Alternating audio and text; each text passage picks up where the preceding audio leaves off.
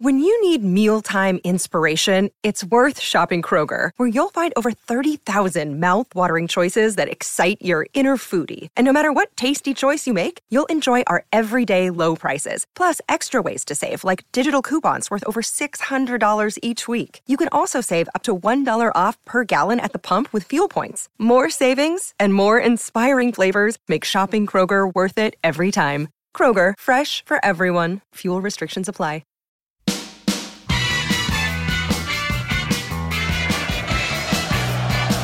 Bold. And it's Tony Adams put through by Steve Bold. Would you believe it? That sums it all up. Hello, I'm Alan Davis. You are listening to the Tuesday Club. This is the Bayern Munich podcast, and I've got Ty Papula with me. How are you, T? Hey. Hello, mate. Yeah, I'm good, thank you. I'm really good. Good, excellent. And Damien Harris is here. How are you, D? Hey, I'm very good, thank you very much for You're asking. illuminated from behind today. You're very, very brightly lit from behind. I am. I'm in the country. Are you? I was trying to get a sort of a pastoral scene behind me. Where in the country are you? I'm in the Ashdown Forest. Where's that? Sort of Tunbridge Wells-ish. Kent. Kent Surrey border. Kent? Yeah. Where Winnie the Pooh. Winnie the Pooh. Winnie the Pooh. Are you? You're in the 100 Acre Wood. Yes, very D, close. very nice. Close. D, I'm not sure if it's the effect you're going for, but with that light, with that pastoral light and the sort of the backdrop, what we can see of you looks a lot like that picture that went round of Ian Botham when he was caught in front of his computer looking after himself. You do look like someone who's up to something on their computer, or that you're being interviewed for the news and you don't want your identity revealed. Anyway, that's enough visual talk for this audio medium. Oh, apart from we have to acknowledge, of course, Tyler's cap this week, which has got LA on the front. You've gone West Coast, Yeah, it's the paint splattered New Era LA one. I lost my my favourite cap on the Eurostar a couple of weeks ago. So if anyone sees a camouflage one with the orange 7 on it, didn't Guendouzi nicked it? Yeah. Actually, that was the last time it was sighted. Guendouzi, he nicked your cap, Guendouzi. He strangled you, Guendouzi. Can't sell him, can we? Emery wants to buy him. Unai Emery wants to buy him from Villarreal. Good evening, I am the manager of Villarreal. He could do better. He wants to buy Matteo Guendouzi. They've offered 30 million. But like all transfers these days, they want to borrow him for a year first. Like they've got to save up. There's a massive money box somewhere. And they have to keep putting euros in it until they've got enough for Guendouzi. Yeah. They want, but he can do better than that, can't he? I am surprised that people are talking about 35 million for him because... Oh, he's a big talent, too. Yeah? I mean, he's 20 years old, he's in the French national squad. If you're a 20-year-old midfielder in the French national squad, that's your value. This is like FIFA. That's just your value goes to that. Yeah, fair. You can't get a French international for under 30 million in any position. No, that's fair. How much is Hugo Lloris? It's a real shame, isn't it? Then what's happened? I mean, I know we've moved past that, and it's like to hell with him. But it just seems that it can't be as simple as him not wanting to apologise. It just seems silly. Maybe him and his management don't want him at the club anyway because they think that, you know, as you say, he's a French international and maybe he should be playing. He thinks he should be playing better football than where he's at the moment. I don't know. It can't just be. It can't just be a row, can it? I don't know. I mean, I wonder whether it's Arteta because he doesn't know Arteta, does he? He wouldn't have had any experience of him. I mean, Jesus, his CV is good enough. But still, yeah. Surely that you would listen, but yeah. Falling out with the boss. I mean, he wasn't even at Wembley. Didn't even go to the cup final. Completely, I was going to say ostracised, but it's like he's ostracised himself. He's had a row with the manager. He's got himself into trouble. He hasn't apologised. You don't even want to be there for the final. You can't even call him up or go and see him and sort it out. And Arteta obviously doesn't want to sort it out, does he? Or what's Arteta's position, you think? He just wants to be balls of steel, hard-nosed, this is it, this is how it has to be, I'm sending out a message here to every other player in the club. Or maybe Guendouzi has been a massive bellend on more than one occasion. I suspect it probably is. It's been a massive bellend on more than one occasion. I know you said this is a visual medium. I mean, this is an audio medium, but your face there very clearly, you're very much in the box C camp that he's been an absolute bellend. You seem very convinced of the bellend factor in this, Rob. I think this must have been massive bellend. Yeah. It must have been. Because Arteta seems to love all the boys. He loves them all. He embraces them all. He's a very tactile, very emotional person. And surely if Guendouzi went and saw him, they'd end up in tears and embracing. Surely that would be inevitable. Yeah, no, it's the non-negotiables again. I mean, of course, the other person who wasn't at Wembley has been doing a bit of talking this week. Did you catch up on any of that with Mesut Ozil? I saw a little bit of stuff in the paper about him. What have you seen? Gunner Blog James McNicholas did a piece with him. It's David Ornstein, I should say, did a piece in the Athletic, an exclusive with him, basically just kind of stating his position, basically, that no one is telling him when to move. He's ready. So, well, that sounds like a team player speaking.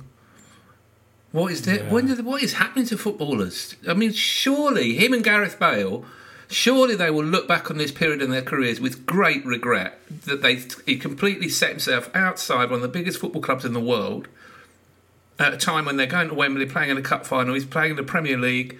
Where does he think he's going to play? He's 32 years old. He's on a massive contract. Does he feel no obligation at all so he can go and make a statement like that to a journalist? No one tells me when to leave. No, technically that's true. You're under contract. You've got the contract. We have to pay you.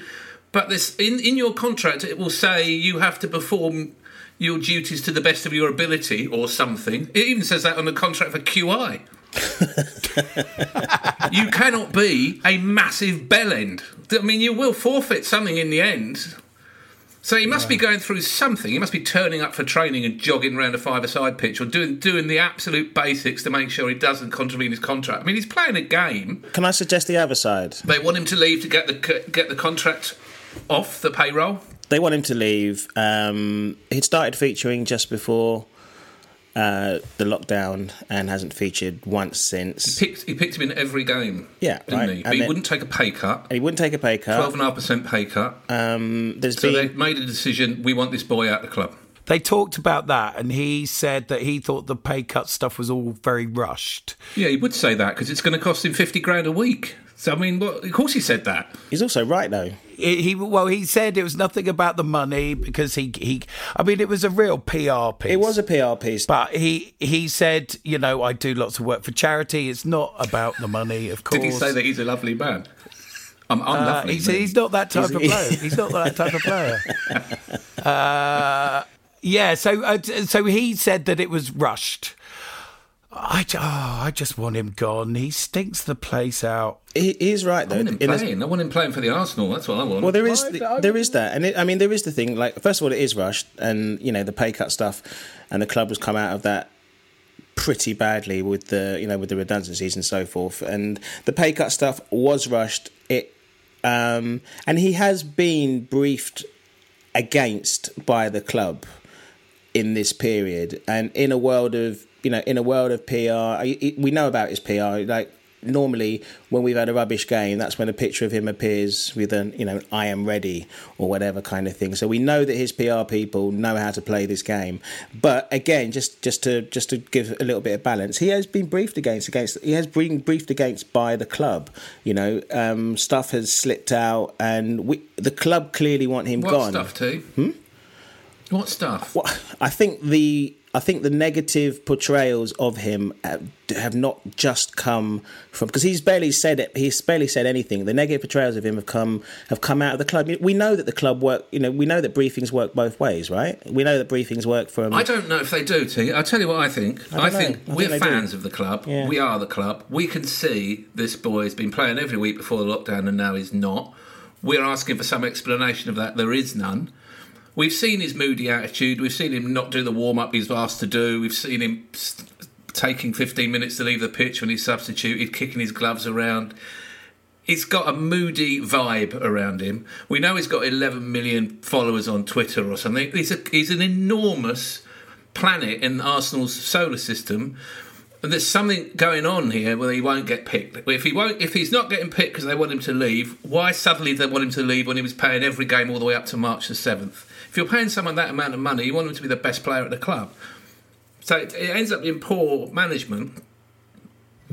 All we're going to do is talk about him till he goes. And he's evidently not going until June. So he's going to have to play Europa League and Carabao Cup, isn't he? We're going to have to play him. We're going to have to use him and pick him. Yeah. And if he's got anything about him, within a few weeks, it'll be obvious he's the best midfield player we've got and he'll be in the team. It is a real shame that he's not playing, ultimately. But then equally, you can also say that the way that we ended the season with the two of the biggest wins at the end of the season, where would he have played? How would he have played in that team? So now we've actually got... I actually think the conversation now is just as much about whether he fits into this team or not. And I realise that there were times where we didn't have the creativity and such, and then you'd say... I don't think it's the type of player that he is that is about whether he fits in or not. It's about his character and personality and attitude. And Arteta wants people on the boat. He wants unity in the dressing room. He doesn't want anybody. He doesn't want any cliques. He doesn't want any individual who thinks he's better than everyone else. He doesn't want any individual in the dressing room who's going to piss other people off because they're getting paid more money and not doing the work, or they're talking to journalists about Arsenal, or there's some issue. George Graham was the same when he turned up. He cleaned out the dressing room. He got rid of the big drinkers and he introduced a new era of big drinkers, obviously, but there was a lot of little cliques around the place. People weren't pulling the weight. He wanted his own men in there. And that's what he did. And he got rid of some big name players, one by one, left Arsenal, including Charlie Nicholas ultimately. He was the kind of Ozil of the time, because he was a fantastic footballer, but he didn't fit the template. He didn't fit the George Graham template. He wasn't 22 and he wouldn't do absolutely everything that George asked. So he got shot of him. He picked Perry Groves instead of Charlie Nicholas. I mean, really, Nicholas was superbly gifted footballer, the best player at the club. It's a very similar situation, but for whatever reason, he didn't fit with George. He would rather have Merson in there. He'd rather have people who'd run through a brick wall be grateful to George for picking them. And that is why you'll end up with Eddie Nketiah getting picked ahead of Mesut Ozil. Yeah. That's why Willett will get picked, because they're doing it they respect Arteta. Arteta gave them a chance. They want to do everything for the boss. And it was also easier. Being a football manager sometimes is a bit like being a cult leader. You know, everyone has to be on board. That's what Mourinho's like. That's what Ferguson was like. And you create this bubble, this insulated bubble, where everyone has to do your bidding, and you are the cult leader, and they will die for you. They'll go through a brick wall for you. And if you don't fit in with that, then you're out. Yeah. It was also easier then to be shot of someone, obviously, and the way that, you know, in the 35 years in between, it is now a player can sit there legitimately with a contract that he's been given by the club and say, I'm not going anywhere, I'm settled in London. I mean, I think Willian coming over to us is as much as reading is as much about how settled he is in London. He's got a foundation. He's got to set up a company here in London. So the player here is comfortable.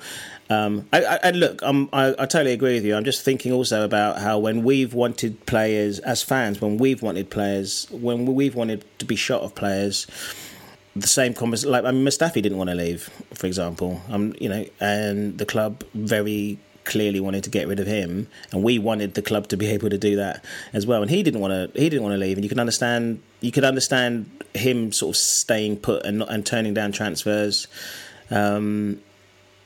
I thought he had wanted to go. No, Mustafi wanted to stay. We wanted to try. I mean, we've tried to get rid of him on numerous occasions, to numerous places, and he said, "No, I'm going to." Listen, they gave Ozil too big a contract. That much when they gave him that contract, there was no possibility of him being sold in that contract. There's no possibility of it. Now, Listeners, Beer 52 are back. Beer 52 are back, and they are sponsoring us, and we're very grateful. And this week I've actually been sent some Beer 52 beer, and gentlemen, I can recommend the Whiplash beer Body Riddle. And this sounds weird, I know, but they have some extraordinary beers. I've got a box of 8. They've all been drunk. They were all delicious. Oh. And I was going to read you all the funny names, but Katie's chucked the lot in the recycling, so I can't do that. And actually, she drank most of them, so that's there you are. Craft beers, and you can get craft beers from Beer 52, 8 craft beers sourced and curated from the best breweries on the planet for free. Just go to www.beer52.com/Tuesday, and it's $5.95 for the postage. That will all it cost you. Beer 52 is the world's most popular craft beer discovery club, and they have sent me, they have 150,000 members, they've sent me a copy of their magazine, Ferment, which is actually quite a nicely produced magazine. There's an article about rugby in it. The atmosphere of a live rugby match can be truly incredible. So they're a little bit hypey, but some nice photographs in here. Well, so you get a magazine, you get beer, and they sent us some sort of salty snack which had chilies on it, which was I mean, again, Katie ate that. I got one, but it was really, really spicy. They've got lots of different beers, dark beers and light beers, and if you don't like being a member of the club, you can pause or cancel your account at any time. So go to www.beer52.com/Tuesday to get your first case of 8 beers for $5.95 postage. That's www.beer52.com/Tuesday. The 52 is numerical 52, which is one of our favourite scorelines. Hey! And it's what Well actually brought first back attracted there. me to Beer 52 is the fact that it's Beer 52. But I can actually vouch for the beer. It's delicious. Good stuff.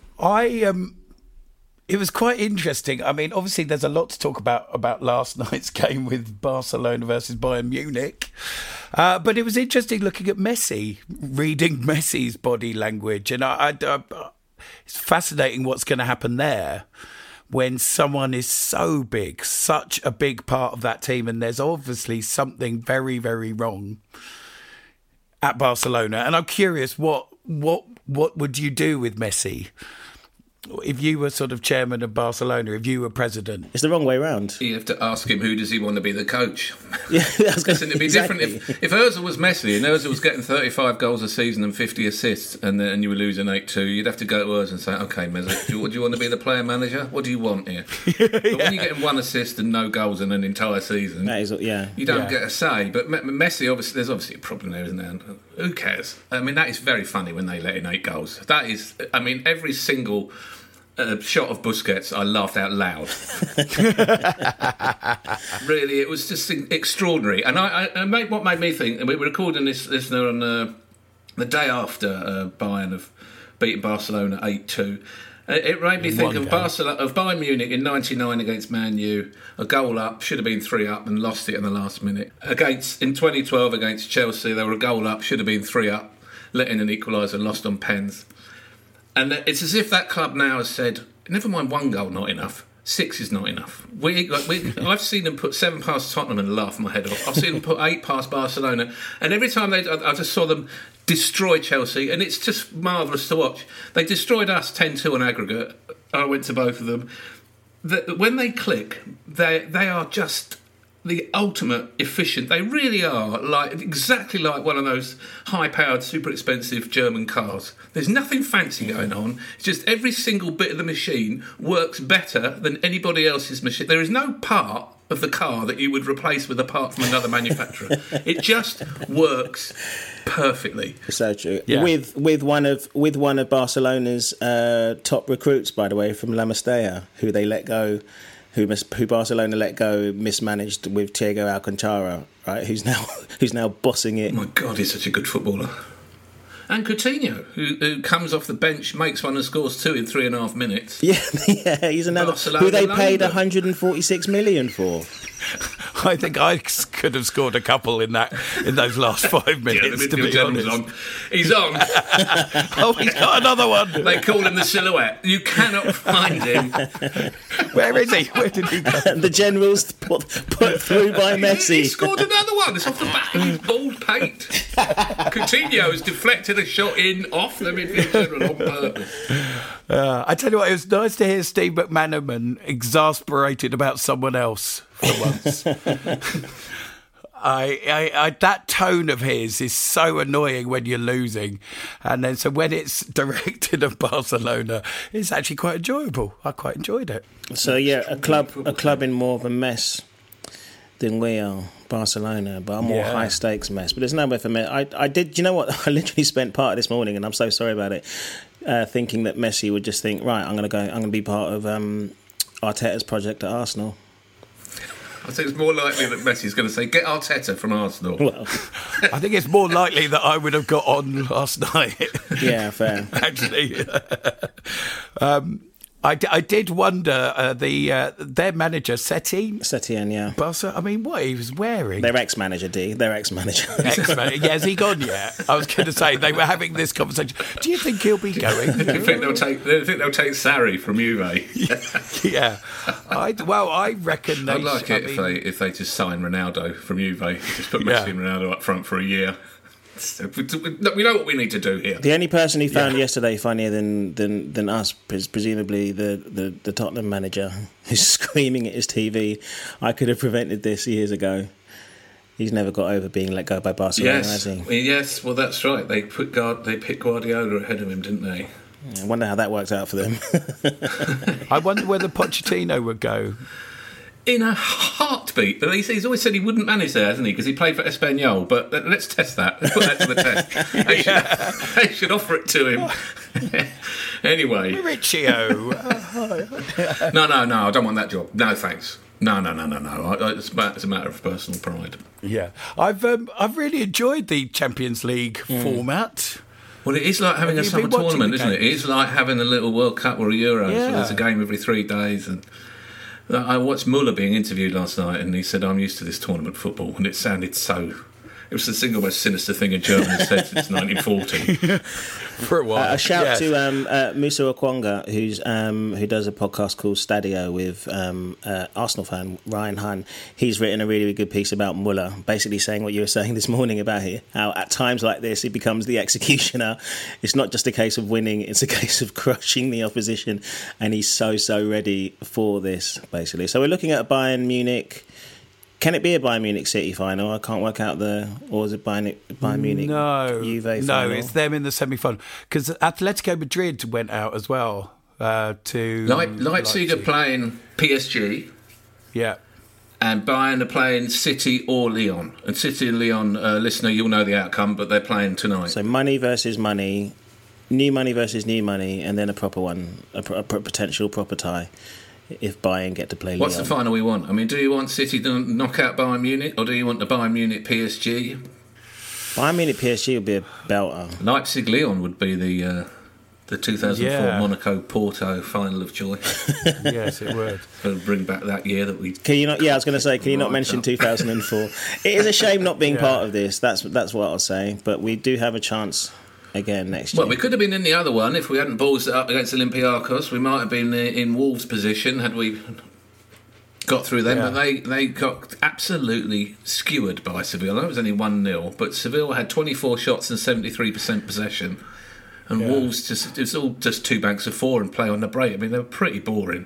They looked knackered. They did look knackered, yeah. Seville were just very sprightly, really. And that guy Ever Banega, the guy that Emery's little mate. Their number 10, what a footballer he is. What a little player. Extraordinary. Yeah. And he does really look like he lives in a dustbin in Buenos Aires. I mean, he does. Looks like he shaves with a blunt razor. I would have liked to have seen what Arsene Wenger would have been able to do with Traoré. You can imagine the day that he puts Traoré down the middle, from a Ozil pass. That would have been something. Well, they missed a pen, Wolves. He got through Traoré with an amazing 50-yard run, skinned everybody, and they floored a terrible tackle in the box, floored him. And what's the name of their striker? Jimenez, is it? missed a pen. He'd wait for the keeper to move. The keeper didn't move, and he just passed it to him basically. And that was their chance to go 1-0 up. If they don't go 1-0 up, Wolves, I don't really know what to do. And then it was really quite dull. But now it's Seville Man U. Again, all of these. Well, there's no point previewing games that our listeners know the results to. But who do you want to win out of Seville and Man U? Well, right. Let me. So, I'll take Seville 5-0 in that. I don't know. do you mean you won't be supporting the English team in Europe? Do people still even say that now in this era of No. massive partisanship on social media? No one we know. Does anyone actually ever say that? No. Listeners, if you are a person who supports the English team in Europe, then please let me know. Please let us know. I mean, there are English teams you quite like and managers, and you prefer. Yeah, or if it was things Brighton, like we'd that, support them, wouldn't we? Lee? Yeah, exactly. Unless more plays Brighton, playing. plucky Bournemouth, all the sort of the ones beginning with B from the south coast, really. Now, Tayo has been moonlighting elsewhere on another podcast. Is that right, T? You want to tell us about it? Oh, I didn't really want you to mention it, Al, but now, seeming as you have, now I've brought it up. My new, now you brought it up.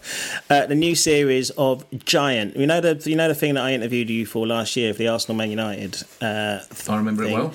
Giant has restarted as a weekly podcast as a Spotify exclusive on another platform, and we've started with the Ballad of Alan Shearer. All right, so apologies. The Ballad of Alan Shearer. Yeah, so we're going to be a weekly show.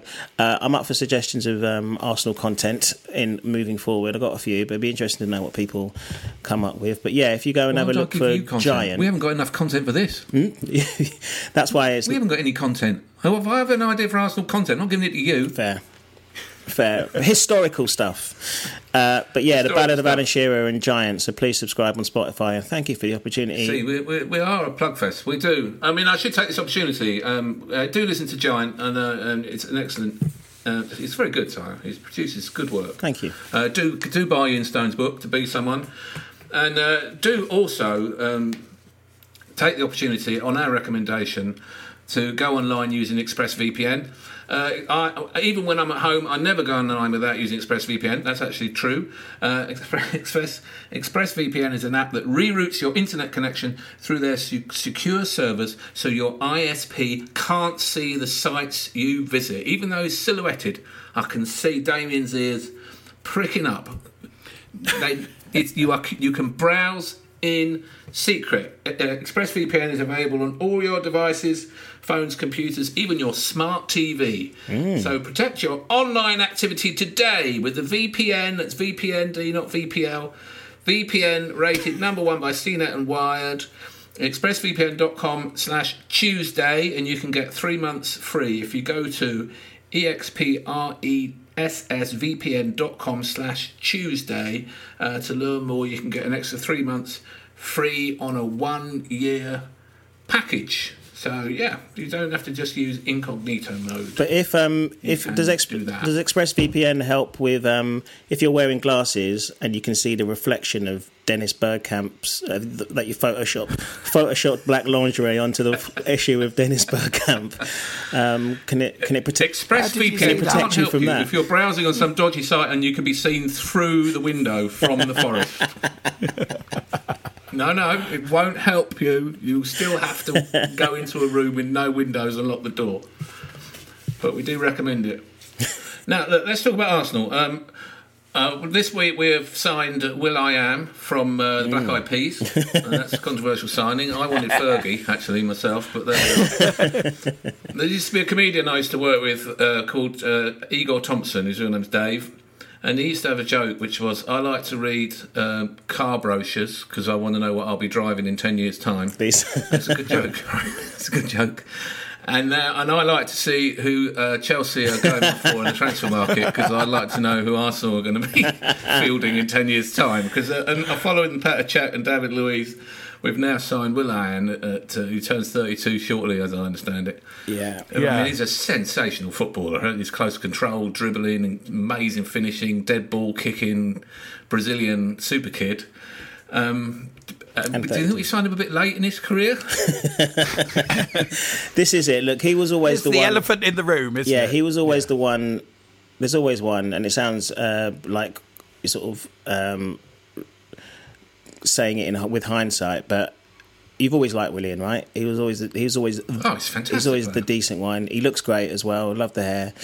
Love him as a player. He's sexy. That's what you're saying. Sorry? He's quite of all the Chelsea players, he's the one that you would do. He's the one I enjoyed the most. You would groom him. He's the one I enjoyed Taking the most out sexually. Giroud. Yes, but also his close control and all the good things about him as a player. But he's 32. We've given him a 3-year contract, Al, and we keep getting. Well, his numbers must be good, right? His numbers must be good. His sprints, his recovery time, the minutes he's played, and all of these things. They'll look at all that. They're not going to buy some busted flush. He's obviously fit as a fiddle, but by all accounts, he's been Chelsea's best player this season. So he is a player who'll give us immediate impact next season, and I'm hoping that Saka, Martinelli, Nelson, who are playing that kind of position, wide, coming inside, attacking, getting shots off, making assists, maybe they will learn a lot from him, because if we don't sign someone to do that right now, we are relying on these 18, 20-year-olds to make chances next season, aren't we? Who else have we got? Pepe is in and out.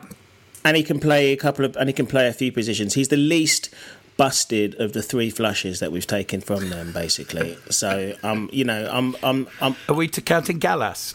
we are not counting Gallas. We don't mention. Okay, good. Deek. Sorry.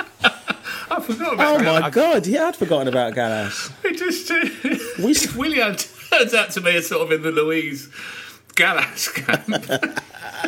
Gallas basically ruined the club. He just destroyed it. Losing Cole and getting Gallas turned out to be catastrophic. And giving him the number 10 shirt, by the way. Let's Giving the number 10 shirt, making him the captain of the bloke was a nut job. never forget that number 10 shirt thing as well. So we've never signed, but this is called this is the Silvestri principle, right? Have we ever signed? We're pulling out some signings here, aren't we? In short term, can you? Who's the best player that we've signed from? Have we ever signed a good player from our rivals who's flourished? I say rivals loosely. Pat Jennings. But in the we Al, give tell them me. our best players. We give the Ox to Liverpool. I mean, We gave Van Persie to United. We gave Van Persie to United. Then we let Gnabry go. We kept Walcott and let Gnabry go. We kept Theo Unlucky. year after year after year, thinking this will be the year. This is it. And he turned out that he fulfilled his potential when he was 17. He never got any better. I mean, he never got any better every year. It was the same. And we let all these people. He was always in the team ahead of the Ox. Always picked ahead of the Ox. That's a good point. Crazy. Do you think there's an Everton podcast that's having this same conversation? We are what West Ham are, right? 14 all their million players for go to West Wembley. Ham. Nigel Winterburn Yes. and Ian Wright and Davor Schuker and all these players down the years go to Wiltshire. West Ham, and now it's all Chelsea's players come to us. We will get Timo Werner in 2030, and is he still going to be good? I mean, if he gets you 15 goals a season, I know he's only got one leg now, but he's scored 500 for Chelsea, so he's got something about him. There is, Lucas Perez as well. Yeah, there is But so we are Chelsea's. We are not even the feeder We are club. Chelsea's West Ham. We're the retirement club. Yeah, Christ. We're the retirement home. We are the old folks' home for Chelsea FC. And they think it is really funny, their fans. They've got a complete blind spot about the gangster billionaire who's financed all of this for them. We wanted Petr Cech when he was 19, right? And we wanted Didier Drogba and we wanted Eden Hazard and all these people, and they just outbid us for every one of them. And then they took Ashley Cole, and then they just... That's why it's so hilarious. So we beat them in the cup final. That is why it's so nice to do that, because really, by rights, they ought to be cleaning up, but somehow they still... If they don't do well next season, they'll sack Lampard, won't they? Get Allegri. I noticed, speaking of ex-players, so now Pirlo is at Juventus. Oh, he's the only one who's sexier than Willian, isn't he? Those two are the fittest blokes in the world. He's apparently said that he doesn't want Rambo, probably because Rambo might be too handsome. Anyway, would you have Aaron Ramsey back? Good question. I don't think I would, actually. We were just talking about us being a retirement home. I know, but because I fear Can't afford Aaron his wages. Ramsey go to Chelsea or United, and that worries me. I don't want to see him in a another free transfer club. to United. D, why did you introduce that to the conversation? That's all I can see behind my eyelids now. Someone's got to bring up the controversial shizzle. Well, he's going to. That was always likely, right? That was always likely that they're quite good at this Juve, picking people up at the end of contracts, giving them massive signing on fees or whatever, and then flogging them on. But they even talk because they are in the same boat as us. With the Ozil situation, the world's changed, the finances have contracted, all the clubs are getting less money, and these players on massive contracts have got to be got out the door. So they are aware that Ramsey's on an enormous contract, and they're talking about letting him go for free, not even getting 20 or 30 mil for him. They're talking about just please leave. We can't afford this money. We want to buy this player and that player. So there's a whole little club of players. If you were a Saudi billionaire, you could go and get Gareth Bale, Mesut Ozil and Aaron Ramsey and give them £1 million a week each, and have the makings of quite a good side. Yeah. Oh God, I wish I hadn't said that, dude. What about? We're not getting Rambo. We can't afford that contract. Forget it. Okay. Well, when I you said, want him, though, would don't you you have him back in a heartbeat, and then you go, oh, actually, he was always a bit annoying, Ramsey, wasn't he? He never quite fulfilled that potential. He's got so much talent. But you can see possession a lot. Was it 2013, that amazing season that he had? I can't remember him having an amazing season. You can. There was the one where he kept... midfielder. What he needed to do, and was what he did for Wales, was play number 10, be a real out-and-out attacking Lampard-style midfielder, and he never got that opportunity to be that player, playing off a centre-forward and getting in the box. That's what he's good at, making runs and getting in the box. He got that one goal with his left foot on the half volley from 40 yards. He looked like the best player in the world, and then we realised that was a total fluke. No, he had that one good. He had one amazing season. When he got that lob against Liverpool, it was early 10s, wasn't it? That thing. I also noticed Higuain is available. Right. And Philip Mexer. Are you playing 2008 champion? You're playing 2008 Championship Manager, aren't you? Draxler was on the bench for PSG. Come on, we can get them all now. Martin Palermo's available, isn't he? It would be like the over 35s at Wimbledon. We could get Becker and McEnroe playing. That's over 55s, though. No to Higuain, and okay, fair enough. Well, there's still the big talk about. I mean, I know nothing about Thomas Partey apart from the fact that I'd like to make Arsenal more African again. So for that reason, I am determined that we sign a Ghanaian enforcer. He didn't play, did he? He was on the bench the other night for Atletico.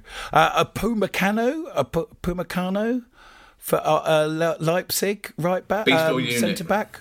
Oh, Jesus, he was brilliant. He is brilliant, isn't he? He really is brilliant. He would be 60 million, apparently. Well, we've been talking about him for so long that he's well and truly gone now out of our... there's a small window of Arsenal being able to sign them these days, and that has passed. And after his performance the other day, I think we can just wave that one down the river, basically, because we can't afford him. Okay. Well, the Bundesliga model of finding these players young and getting them young is a model that Premier League clubs are going to have to follow now, right? That's what they do there. Upamecano goes there, and the same with Jadon Sancho. And Dortmund sniff around all the best 18-year-olds in the Premier League academies and try and get them and develop them. And that's the Bundesliga model. They don't tend to go in for the 50, 60 million pound transfer, do they? They tend to go in for developing young players and getting people on loan. I mean, Bayern found Lewandowski. This kid, Alphonso Davies, oh my God. Oh, the Canadian. What he did to Semedo when he went round him, and then he ran at Piqué. Piqué just let him go by because he was mesmerised by him. When he set up the goal, what was it, the 6th goal or something? And they got him for about 20 million quid from Canada. But they are running rings around us in the Bundesliga in terms of player recruitment and developing young players. And it's an absolute farce, isn't it? They can take Jadon Sancho out of a Premier League club and then sell him back to the Premier League for 80 million. I mean, they're laughing their heads off. It's more than that, isn't it? I mean, it's... And he doesn't even want to go. Fine where I am, thanks. We're putting an awful lot of store in Saliba and players like that for next season. I mean, what's the transfer this is what policy? I'm talking about. That's exactly the kind of Bundesliga signing, isn't it? 18-year-old boy from the French league, supposed to be the best young defender in France. This is in the Bundesliga. They're going, how did we miss him? Why didn't we get him? Or they're thinking, let him play for Arsenal for 3 years. Yeah, that'll learn him. Yeah, and then we'll go and get him. No, are you still positive about the season, which basically starts tomorrow, doesn't it? In fact, the season should be starting now, shouldn't it? Today, wouldn't it? When we have the first game today. Yeah, probably. Well, we're in pre-season now. Well, we have a 2-week pre-season, and then we have the Community Shield on the 29th, isn't it? Saturday the 29th. I did see that on this day. And then we're up and running. You were probably there, both of you. I know I wasn't. On this day, we lost to Norwich 4-2 at our place. I wasn't there. I'll tell you where I was when we lost to Norwich 4-2. What year was that? Was that 92 or something? 92 or 93, one of the two. On this day, which is August the 15th, yeah, we lost to Norwich, and I was in Canada doing a Fringe Festival with my little comedy show, and there was no internet, so you had to go to get the local paper to get the football results, and I got the local paper, and it said Arsenal 2, Norwich 4, and I'd phoned someone at home because I thought that must be wrong. That can't possibly be right. And I think even were we 2-0 up in the game or something extraordinary like that? What is the? Yeah, that's right. What is the in the pre-internet? I know one time when me and Damien were in Miami, and Arsenal were playing Newcastle. It was the game when Pires did his knee when he was having that amazing season. Yes. Now, me and you, Dee, were in a hotel in Miami, and you phoned your then girlfriend, and these were the days when I think you just sold lots of Fatboy Slim records, so we could stay on the phone. We could stay on the phone for the entire game while she held the phone to 5 Live, and we stayed up, and there was only one bit of your apartment hotel that had reception. So I just remember us hanging sort of by the window while Caroline held the phone to the radio. Yeah. So, you done anything? How did we get on? Did we actually? Yeah, did we win the game? But it was the FA Cup. Yeah, of course, it was the FA Cup. So we won the FA Cup, but Pires got injured. You done anything similar, Al, to get the score from a faraway place in the old days? No. I'm not an idiot. Just I planned these things. Imagine having to wait the next day to get the result. It seems like such a... Yeah, I do remember that. I remember being in Melbourne for the comedy festival in '95, and we were playing Sampdoria, and that was one game that I really wished I'd been at. Also on this day in 2009, Everton won, Arsenal 6. Yes.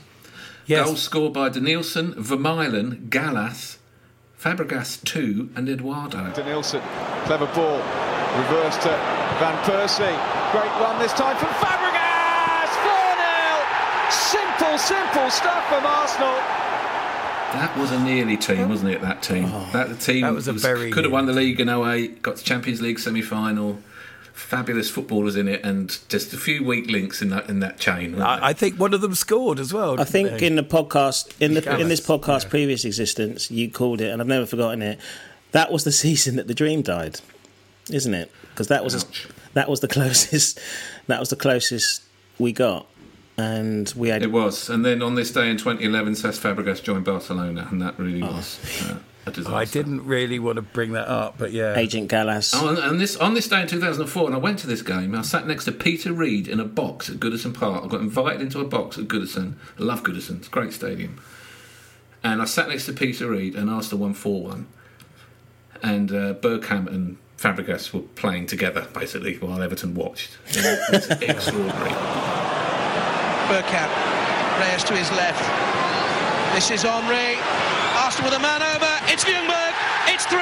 The points are safe for the champions. Another flowing move. And I said to Peter Reid, a lot of Arsenal fans don't like Gilberto Silva. They say he's rubbish and he should do more. And he goes, he's a great player. He's a great player. That's ridiculous. That's the worst Peter Reid impression you'll ever hear. But I bought it. I was grateful. Yes. And also on this day, it's Alex Oxlade-Chamberlain's birthday. So happy birthday. Yes. The Ox. Now, I've had an email from Gareth Stevens. See if you like this one. He thanked us in Baku. Now he's crying in Chelsea blue. He runs like he needs a poo. Olivier Giroud. Best for a couple he runs of like weeks. he needs a poo. It's magnificent. That moment when Louise challenges him from behind, and then he stands still like he's been frozen, like with some sort of paralysing injection, and falls flat on his face. And Arseblog put a link to it, a clip of it on Twitter, and it just gets funnier every time you watch it. And it's so true. I watched it over and over again, and it just gets funnier. Yeah. Rather like last night in the Barcelona-Bayern game, twice you could see in the kind of corner of the screen while the action's moving down the other end, Luis Suarez lying on the floor holding his head, pretending he's been fouled 50 yards away from the ball. There's this massive the attention seeker for them. Can you imagine when he was at school, always lying on the floor at the back of the class going, Sir, I've been hit on the head. No, you haven't, Luis. Get up. No one's touched you. I'm watching him. He scored a good goal. I'm thinking, this is your last game. Surely they're going to clear them all out now. No, that's it. Yeah. And they're going to clear Busquets, Piqué, Suarez. That's the sort of spine of it. Are they all done, or is it just a matter of getting a decent coach and getting their shit together? We can finally get Luis Suarez if we offer a pound more. 40 million in a pound. Yeah. I think 40 million in a pound for Lionel Messi just for 5 games in him in an Arsenal shirt. Yeah. I was listening to the Atletico Madrid game without the crowd noise. And the sound of shithousing, it was the yelps and the outrage and the deafening sound of you could hear it really clearly. It was their whole model of football, Atletico, is based on cheating, isn't it? It's just based on buying free kicks, niggly, nasty fouls, bleating at the ref, disrupting the other team. It is in the model of Simeone, the man who got Beckham sent off. It's in the model of him. Absolutely, yeah. And whilst sometimes it's fun to see them win, if they are the underdogs and they need to do this to get past Barca or whoever it is, but not in that game. That was about a new club taking their chance really in the Champions League. Yeah, Leipzig played very, very well. Yeah. There's a bloke called Campbell or Kevin in the midfield who was very good, but his hair was terrible, so I don't want to sign him. He had a sort of a blonde ponytail thing, but otherwise very good. Mikel Arteta, he went to Wembley, he beat Pep and he beat Chelsea. We've got Mikel Arteta, he won the cup when he fucked Frank up. Doesn't really work. Well, Stuart Selner sent me that. Stuart's of course he came up with the Kieran Tierney came down from Scotland to be number 3. So I will always read out entries from Selner, but Selner, you've blown it. Bonus points for trying to get the fuck Frank line in. I mean, It is good. About 16 people have sent me Aubameyang songs to the tune of Black Betty. And it's, Pierre-Emerick Aubameyang, Pierre-Emerick Aubameyang, this, and they're all... I feel like that one's had an outing before. I think I've read it out before, because I get sent one of that every week. Stop sending Black Betty, please. Never email me again. So I've been having a week in the country. Oh, yeah. And Kim bought me a little present of 442, which has got Dennis Bergkamp on the cover. Yeah, it's a massive Bergkamp interview in this month's 442. Yes. Do you know what? Little wank mag for you there, D. Little took it to the loo. That's why he's in his Ian Botham position behind the laptop. He's got open on Dennis Bergkamp's double spread. It's got all the pages stuck together. You dirty Have you finished? So, the story about when Dennis and Ian Wright meeting at the petrol station. Garage, only turns out it was at Clackett's Lane. Which is my favourite services. Is it? Do you hang around there hoping that Ian Wright will come by? Often. It's sort of like some people go dogging. I just go up waiting for Dennis service station. What's good about Clackett's Lane, apart from the excellent name? Well, it's perfect in my journey from Brighton to Whitstable. Oh, no, stop off there because it's on the M25. Perfect. I usually need a wee around then. Check out the great facilities. you could just see my statue, the statue I'm making. You can just see Dee wandering around with just trying to get track and trace all the previous employees of the Clacketts Lane one, going, can you just trying to find out which cubicle did Dennis go in back in 1995? What I liked about that story was that Bergkamp basically got lost and found himself on the M25. He'd gone the wrong way, hadn't he? That's the other thing about that story. Go, what are you doing there? Ian Wright was jibbing him on for for parking his car the wrong way and taking too long. Yeah. Can you imagine Wrighty's road rage as a driver? Can you imagine him? Just his view of all other road users. He's not going to be saying he's parked well. Country driving's very interesting. They don't half hurtle round in the country. All these sort of the local kids. As these podcasts go on, you just get older and older and older and more and more. Sorry. More and more like somebody's grandfather. So is this what I want to know, because I was so discombobulated with football, is this a end of season podcast or a pre-season look ahead, basically? This is a close season podcast. We don't normally do these, but we're sort of contractually obligated to Audio Boom to provide a weekly podcast when there's absolutely bugger all to talk about. I actually watched Rugby League the other day. That's how little there is to go. And I saw this kid called Grace. Have you seen him? If you Google Grace Rugby League hat-trick, you'll see two of the best tries you have ever seen in your life. I mean, honestly, from his own line, under the posts, in his own half, just running through everyone like the world's best running back. So that's what I'm doing. Could he play full-back? Yeah, I reckon he could play anywhere, but he would pick the ball up, and that does limit your opportunities in football. I have just been reading, as Dee mentioned him earlier, about Upamecano, was that we thought he... his release clause was 60 million last summer, and we thought it was too much, and he was keen to join, but we bid 55. And they said no. £1. Yeah, by all accounts, wow. Woulda, shoulda, could. And this is a report I'm reading from. This is a report I'm reading from 5th of August last year.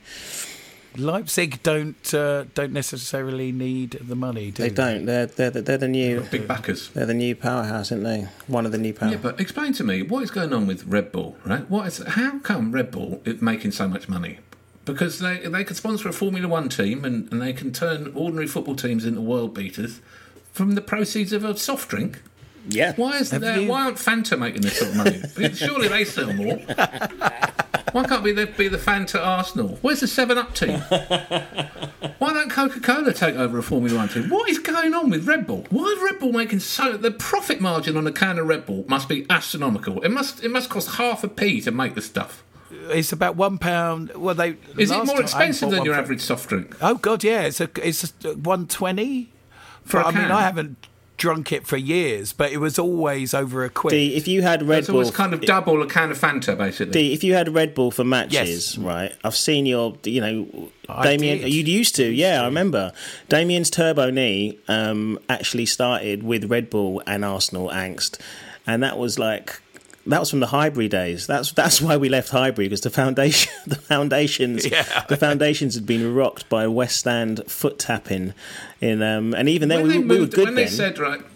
When they said that you can't have tobacco sponsorship, so they were cleared out. You could see that the profits in the tobacco industry were astronomical, because they could sponsor Formula One teams and snooker tournaments and do whatever they wanted. When you used to watch Formula One, it was cigarette packets driving around. There was a Stuyvesant car. There was a JPS car, there was a Rothmans car, and there was a Marlboro car. It was like watching cigarette packets going round and round. Yeah. Then the only companies that could sponsor anyone were insurance companies and banks. Then there was a crash.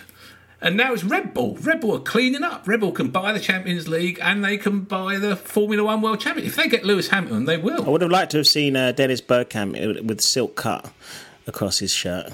If we'd been, right? If everyone keeps turning vegan, it's going to end up with Quorn. Hey, listen, by the time we do a podcast again, Aubameyang signed up for another 3 years? Why isn't he signing? While we're in the habit of signing, while we're giving 3-year contracts to 31-year-olds, why not get the main one? There's a lot of transfer activity going to happen when this Champions League is finished, right? That's when Coutinho's going to make his mind up where he wants to play next season, and there's when all those clubs are going to get back from Portugal and start doing some business, because there's a lot of players at those clubs that are going to be moving around. Well, at least we don't have to worry about Barcelona plucking any of our players, because they're not good enough anymore, right, for our players. Oh yeah, they're awful. Not attractive anymore. Anyone can go down to Bayern Munich when they're in that mood. But it was extraordinary to watch. But what? Yeah, but Lewandowski, what a centre forward. Aubameyang. Do you remember? I'm sure in this parish, then we wistfully thought that we were this close to getting Lewandowski at some point. Sounds laughable now, doesn't it? He can do what he wants. He's got so much time. The ball comes to him, it's almost like it's gone to the teacher and none of the pupils are allowed to tackle him. He just has so much time on the ball. Speaking of no tackling, you know the Monday game that we used to play, Al? The set of rules came round for it, didn't it? It was like no tackling... Yeah, no tackling. 3 touch, no tackling. 3 touch, no tackling. Imagine that in the Premier... This is what I've wanted for years, and now I can't play because my Achilles is knackered. But 3 touch, no tackling has been my dream. That could be. I'd like to see Arsenal playing by our Monday afternoon rules, Monday morning rules. Basically, 3 touch, no tackling. So you're not allowed more than 3 touches. Yeah. You have to jockey the player. Yeah, a bit like touch football, like touch rugby, but. I saw Steve Cram was on the TV yesterday. He's down in Monaco for a Diamond League athletics event, looking a little bit miserable, doubtless because he's just realised he's going to have to quarantine when he comes back. But they were saying that they're going to have a crowd in for that event. They were going to have 5,000 people or something in, and it sounds like, I mean, doubtless the clubs are lobbying hard for it, but it sounds like they're going to try to work out getting people into the stadium. I can't imagine it, though. We might see a game this season. You're not allowed to sing, so we'll be fine in Block 32. There is talk of non-league getting fans back, because most non-league clubs will be fine, Dulwich, Hamlet aside. Most non-league clubs will be able to, of course, socially distance, right?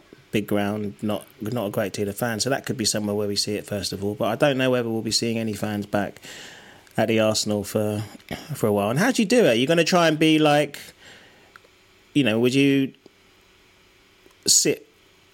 get 1 in 4 games or something like that, where it was your go to the stadium? How are you going to decide who gets priority to go if it's a reduced capacity? Do you know what I mean? How would you do that? Like the season ticket holders obviously first, but you couldn't put...